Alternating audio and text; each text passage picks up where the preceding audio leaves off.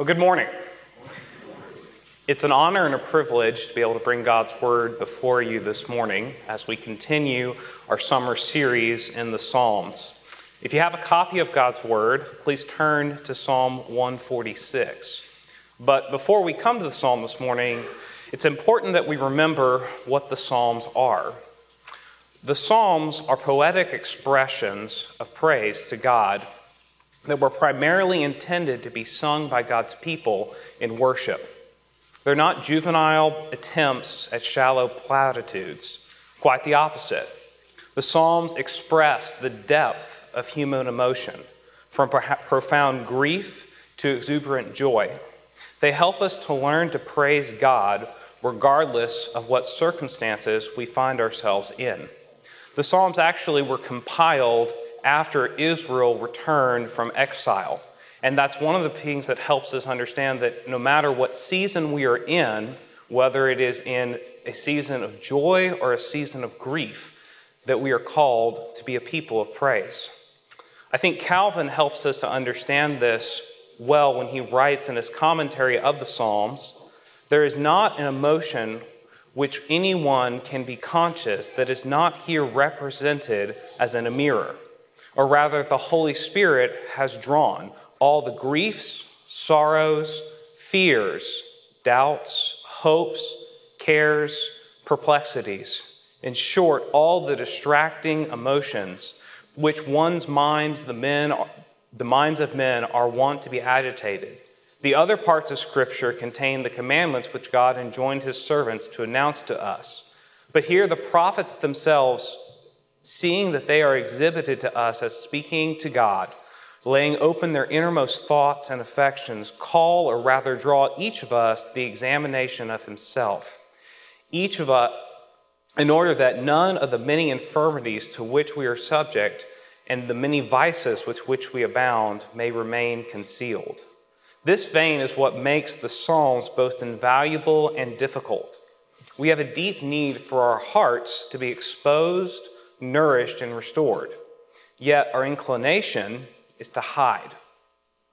We know we should be willing to expose our hearts to correction, but we're often overwhelmed and reluctant to be vulnerable. But the exposure of our hearts is exactly what we need. The Psalms do not shy away from this, which is what makes them so invaluable to our growth in the Christian life. God, in his love for us, does not leave his people to wallow in sin. He exposes, he corrects, and he transforms us bit by bit into the likeness of Christ. The natural result of our sanctification and growth is to praise. To know God is to lead to a life that praises him. I think the structure of the Psalms also helps show this, in that if you look at the Psalms, there is a progression. They're not just a random assortment of praise songs. They have a structure to them and an overall theme. Robert Godfrey, in his book, Learning to Love the Psalms, writes, "The great theme of the Psalter is God's goodness and unfailing love for the righteous. God is always good and in ways completely compatible with his holiness. And in his goodness, he never fails in his love and his care for those who belong to him." The response of God's people to this goodness and unfailing love is praise. There are 150 Psalms in the Psalter that are divided into 5 books. And each one of these books focuses on a particular theme. Book 1 primarily reflects the confidence God's people have in his care for them. Book 2 shows God's people committing to his kingdom even in the midst of struggle and sin. Book 3, the Psalms here predominantly show God's people and the kingdom of Israel in crisis. And in Book 4, the Psalms display how God's people can rest in his faithfulness despite their faithlessness. Book 5, which is where our psalm is in what we could call a book that is all about the celebration of God's people as they respond in thanksgiving to his tender care. And if you consider the Psalms as a whole, it's clear that as you move from the beginning to the end, the Psalms increasingly call for God's people to offer praise to the Lord. This call crescendos in the last 5 Psalms, which each begin and end with the word hallelujah, which is a corporate call to praise the Lord. Our psalm today, Psalm 146, is the first of these concluding hallelujah psalms. As we examine this psalm, we're going to first see in verses 1 and 2 not only a corporate call to praise, but an individual call and commitment to honor and praise the Lord. Then in verses 3 and 4, the psalmist, almost as though reading the minds of the singers, gives a sobering warning about placing our trust not in our eternal God, but in man. And then finally, the psalm closes in the verses 5 through 10 by showing those who have placed their trust in our eternal God and his faithfulness are truly blessed. The psalmist's call in this psalm leaves us, if we are honest, asking, can I really sing this? Or better, who can truly live and sing this psalm? But before we go into examining the psalm itself, please join me in going before our God in prayer. Father, we ask this morning that you would speak to us through your word. We ask that by your Spirit you would enlighten our hearts, that we might understand how we can learn to truly praise you. Quiet our minds and hearts from distractions, and help us to grow in our knowledge of who you are and who you've called us to be as your people. Amen. This is Psalm 146. Praise the Lord. Praise the Lord, O my soul. I will praise the Lord as long as I live. I will sing praises to my God while I have my being. Put not your trust in princes, in a son of man in whom there is no salvation. When his breath departs, he returns to the earth. On that very day, his plans perish. Blessed is he whose help is the God of Jacob, whose hope is the Lord his God, who made heaven and earth, the sea and all that is in them, who keeps faith forever, who executes justice for the oppressed, who gives food to the hungry. The Lord sets the prisoner free. The Lord opens the eyes of the blind. The Lord lifts up those who are bowed down. The Lord loves the righteous. The Lord watches over the sojourners. He upholds the widow and the fatherless, but the way of the wicked he brings to ruin. The Lord will reign forever. Your God, O Zion, to all generations. Praise the Lord. This is the word of the Lord. Thanks be to God. The psalmist opens this psalm with a resounding call to praise the Lord. Praise the Lord, O my soul. This exclamation is not a mere suggestion, but a passionate and urgent summons to engage in worship and adoration. It is an invitation to every believer to join in the chorus of praise and to align their hearts and minds with the eternal God. Notice there is an outward call followed by immediately an inward commitment. It is a heartfelt offering of worship to God. It reminds us that God's desire isn't simply for outward appearance or an empty sacrifice. God is concerned not just with our actions, but with our hearts. As the Lord declared to Samuel when he was observing David's older brothers, "For the Lord sees not as man sees. Man looks on the outward appearance, but the Lord looks on the heart." This is why self-examination is central to the growth of the believer. It's important that we pay attention to our hearts and ask ourselves if we are praising not just publicly, but privately, in the core of our being. It's important to join in corporate praise, which is why the first call in the psalm is a corporate call. But the psalmist recognizes our natural desire for our hearts is to remain closed off. We are exhorted to praise because our natural state is not one of praise. This then brings us to verse 2, where the commitment is expanded. I will praise the Lord as long as I live. I will sing while I still have my being. In answer to the outward call and the inward commitment of his soul, the psalmist responds further by committing his life to be one of outward praise. It's not a commitment for a fleeting moment or for simply during a worship service, but for a lifetime, for as long as the psalmist draws breath. For to know God is to naturally respond with praise. It leads to a life that sings out because the heart is not a heart of stone, but a heart of flesh.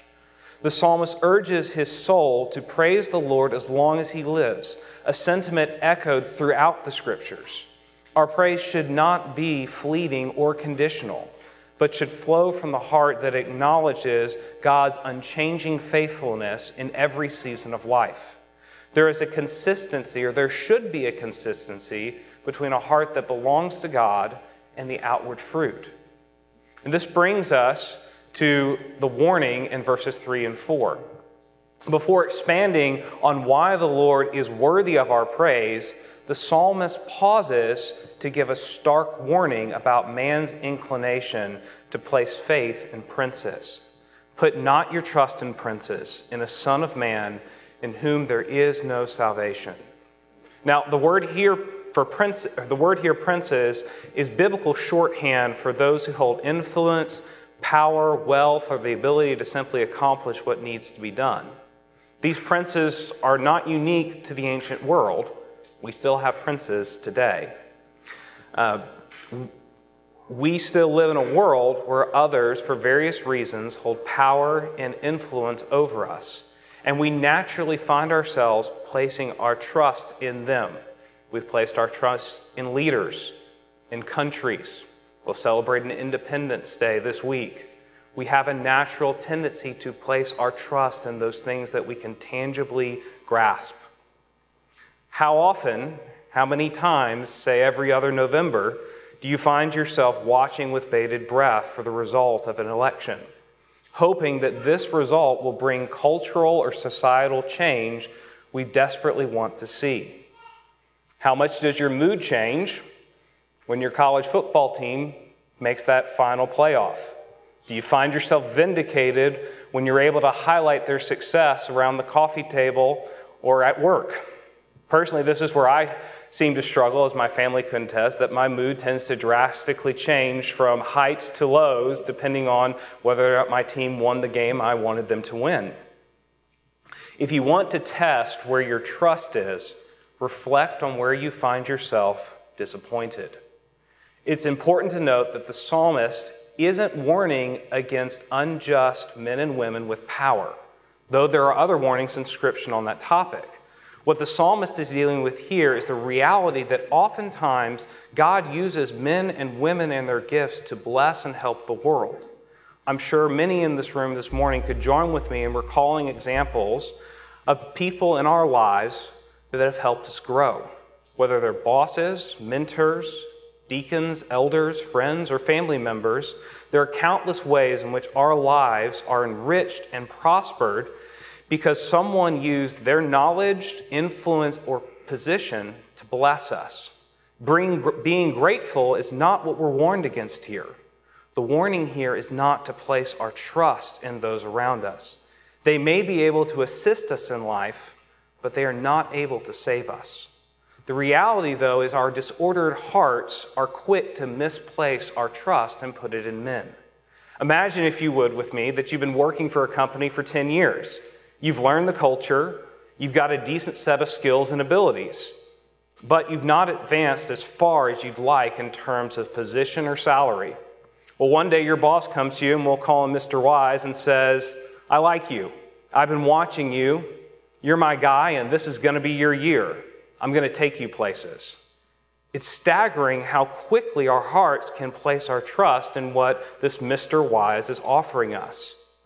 But what happens if Mr. Wise changes his opinion about you? What happens if Mr. Wise's boss, we'll call him Mr. Brisk, decides he doesn't like Mr. Wise, and the next day Mr. Wise is no longer at the office because he's been let go? What will that mean for you? What will that mean for the grand plans that you had? And thinking about how easily we place our faith in the wrong places, we need to hear the psalmist's warning. Put not your trust in princes. Why? Well, look at verse 4 with me. When his breath departs, he returns to the earth. On that very day, his plans perish.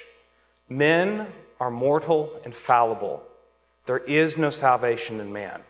Whether in a single moment or gradually over time, man will disappoint you, either by not fulfilling a promise in the way that we wanted, or simply by dying. One day, they will breathe their last, and in that moment, their plans will perish. Even if the person you are trusting doesn't willfully seek to harm you, because of death, this is the inevitable reality. There is an odd thing that happens when someone we know and love dies. It's not uncommon for us to feel anger at the person who has died, as though they had chosen to leave us. Brothers and sisters, God has given us people in this world, fathers, mothers, friends, spouses, children, to help grow and nourish us. But they are not where we should draw our strength, hope, and security from. No matter how much we treasure and find joy in the blessings God has given us, we must trust the giver of the blessing, not the blessing itself. And the psalmist, following this warning, immediately points us to where our faith and trust truly should live, with the one who will not die, the one who can truly offer salvation. This is, in verses 5 through 10, this forms the heart of the psalm, as the psalmist expounds on the faithful character of our covenant-keeping God. It is because of his eternal, unchanging nature that we're able to find security. Unlike man, the Lord will not pass away, nor will his plans fail. So the psalmist declares in verses 5 through 6, "Blessed is he whose help is the God of Jacob, whose hope is in the Lord, his God, who made heaven and earth, the sea and all that is in them, who keeps faith forever. Indeed, it's the Lord who upholds the universe by the word of his power and sustains not just mankind, but every living creature." By referring to the Lord as the God of Jacob, the psalmist reminds us of how he has kept faith with his people. He was the one who called Abraham, Isaac, and Jacob, and delivered Israel from bondage in Egypt, established and protected them in the land he promised to Israel despite their unfaithfulness. While man's plans change and end with their last breath, God's plans and promises are eternally kept. God does not want us to trust in people or the things of this world, not because he doesn't desire good things for us. It's because he knows that we're putting our trust in the wrong place. Martin Luther had the right of it when he wrote, "Whatever you confide in and cling to, that really is your God." And we deserve a jealous God. God's desire is for us to put our trust in him because he's the only one that can fulfill the joy, security, and strength we long for. This is the blessing of the one whose hope and trust is in the Lord. In the next part of the psalm, verses 7 through 9, the psalmist declares how the Lord has kept faith and delivered the righteous who trust in him. It's important that the righteous are righteous here not by works, but by faith. The psalmist declares that God gives justice to the oppressed, food to the hungry, freedom to the imprisoned, sight to the blind, raises up the downtrodden, and provides protection for the stranger, the widow, and the fatherless. These descriptions are not of different groups of people. These are descriptions of the believer who confesses they are blind, oppressed and enslaved to sin, hungry for God's law, naturally alienated to God. Here the psalmist sets the believer's confidence in the Lord, who, unlike princes, forever keeps his promises and is worthy of trust. He brings justice and freedom to those oppressed and enslaved by sin. He feeds us with his word, opens our eyes to truly see, and lifts us up as he adopts us into his family. In verse 9, again, the psalmist pauses to remind us of where we should not place our trust. He contrasts how the believer is vindicated with his trust with those who do not put their faith in the right places. But the way of the wicked he brings to ruin. The Lord will judge the wicked who persist in trusting princes, as their plans not only fail and are unkept, but they result in ruin. Not only can they not save, but our princes of this world only bring about destruction and judgment. The psalmist closes in verse 10 by affirming God's eternal reign. The Lord will reign forever. Your God, O Zion, to all generations. Praise the Lord. This is the call to rejoice in the truth that our God reigns over all creation and his kingdom is everlasting.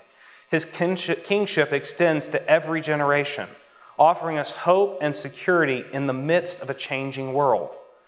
This truth should ignite our hearts with unceasing praise and adoration. That brings us to the question we posed earlier. Who can really sing this psalm? It's not simply by being exhorted to praise that we learn to praise. In fact, if I were to corner you into responding about how's your praise life going, I think I'd likely get one of these responses. The first one is what I'll call the hypocritical response. When asked, how is your praise life going? I might hear something like, it's going well. I figured this whole thing out. And I'd really like you to not ask me any more about it. It's kind of like when someone asks how you are doing, and the easiest way out of the uncomfortable conversation to say, I'm fine, I'm good. The second response I might get is what I'll call the zealot response. It might go something like this. No, my praise life isn't going well, but I'm going to resolve to do better at it. I'm going to journal about it, in fact, every day during my quiet time, and I'm going to make a sincere effort to be a better disciple. I want to be a leader that others can look to as an example of a good praise life. And the last response is one that I'll call the one of resignation. It says something like, thank you for asking me about my praise life. Like many other things I should be doing, I just can't get it right.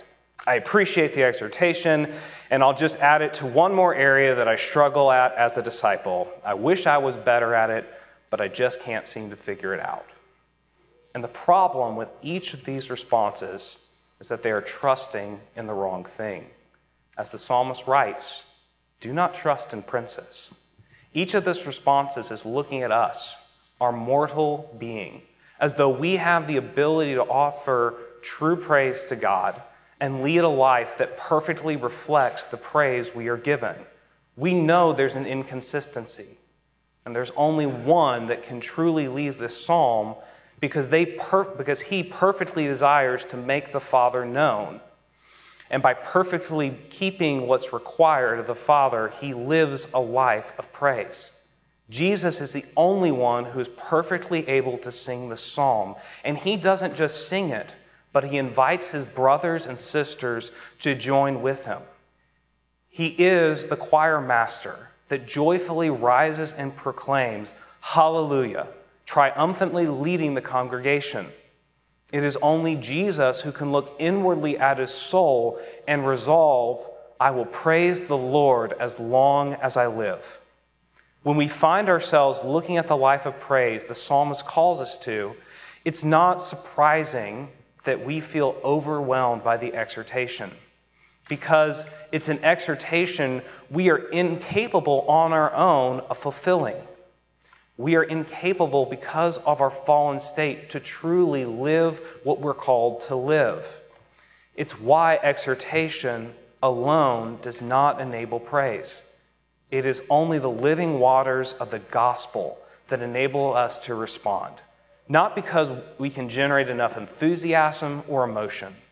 The better response to the question of how is your praise life going is one that honestly recognizes that we are growing in our understanding of the sufficiency of Christ. When we look at our own hearts, we should not look to ourselves as though we are princes able to be trusted. Our hearts need to look to Jesus. It is only by looking at him that we're able to grow in our offering of praise as we grow in the Spirit, as we examine ourselves and place our trust in the only Son of Man that has faced and defeated death. And we are confident that he who began a good work in you will bring it to completion in the day of Jesus Christ. That is when we are able to offer praise, not because it's coming out of our own ability and strength. Growing up, I was often taught the story of David and Goliath. And the lesson that I was typically given in that story was the call to be like David. Trust in God and have enough faith. Lead and stand out from others in conquering the giants of my life in this world. Others might hide, but if you trust God enough, He will let you defeat your enemies and His. There's actually a song I listened to growing up that articulates what is being described here when it says, "Oh, what I would do to have the kind of strength it takes to stand before giants." The problem is, we're not called to be David. We're Israel. Not only unable to take the field, but literally cowering in our tents, unable to move forward, unable to do what we know we should do, because it's not what we're supposed to do. Our job is not to face Goliath. Our job is to trust in the champion that God sends forward that has the ability to stand. We are called to follow our older brother, who is the founder and perfecter of our faith. We're not called to stand in the place of the choir master leading the praise. We are called to join in the praise that he is leading. Rather than trusting ourselves, we place our trust in our promise-keeping, covenant-fulfilling, eternal Lord, who will reign forever. Would you pray with me? Father, we confess that your mercies are new every morning. Help us to not look to ourselves or the things of this world for our security and trust. Rather, we ask that you would grow us in our true older brother, Christ, the Son of Man that eternally reigns and in whom every promise of God finds its yes and amen. Renew us by your Spirit. Plant your word deep in us and help us by being united to Christ become a people willing and joyfully able to join in offering praise to you. In your Son's name we pray. Amen.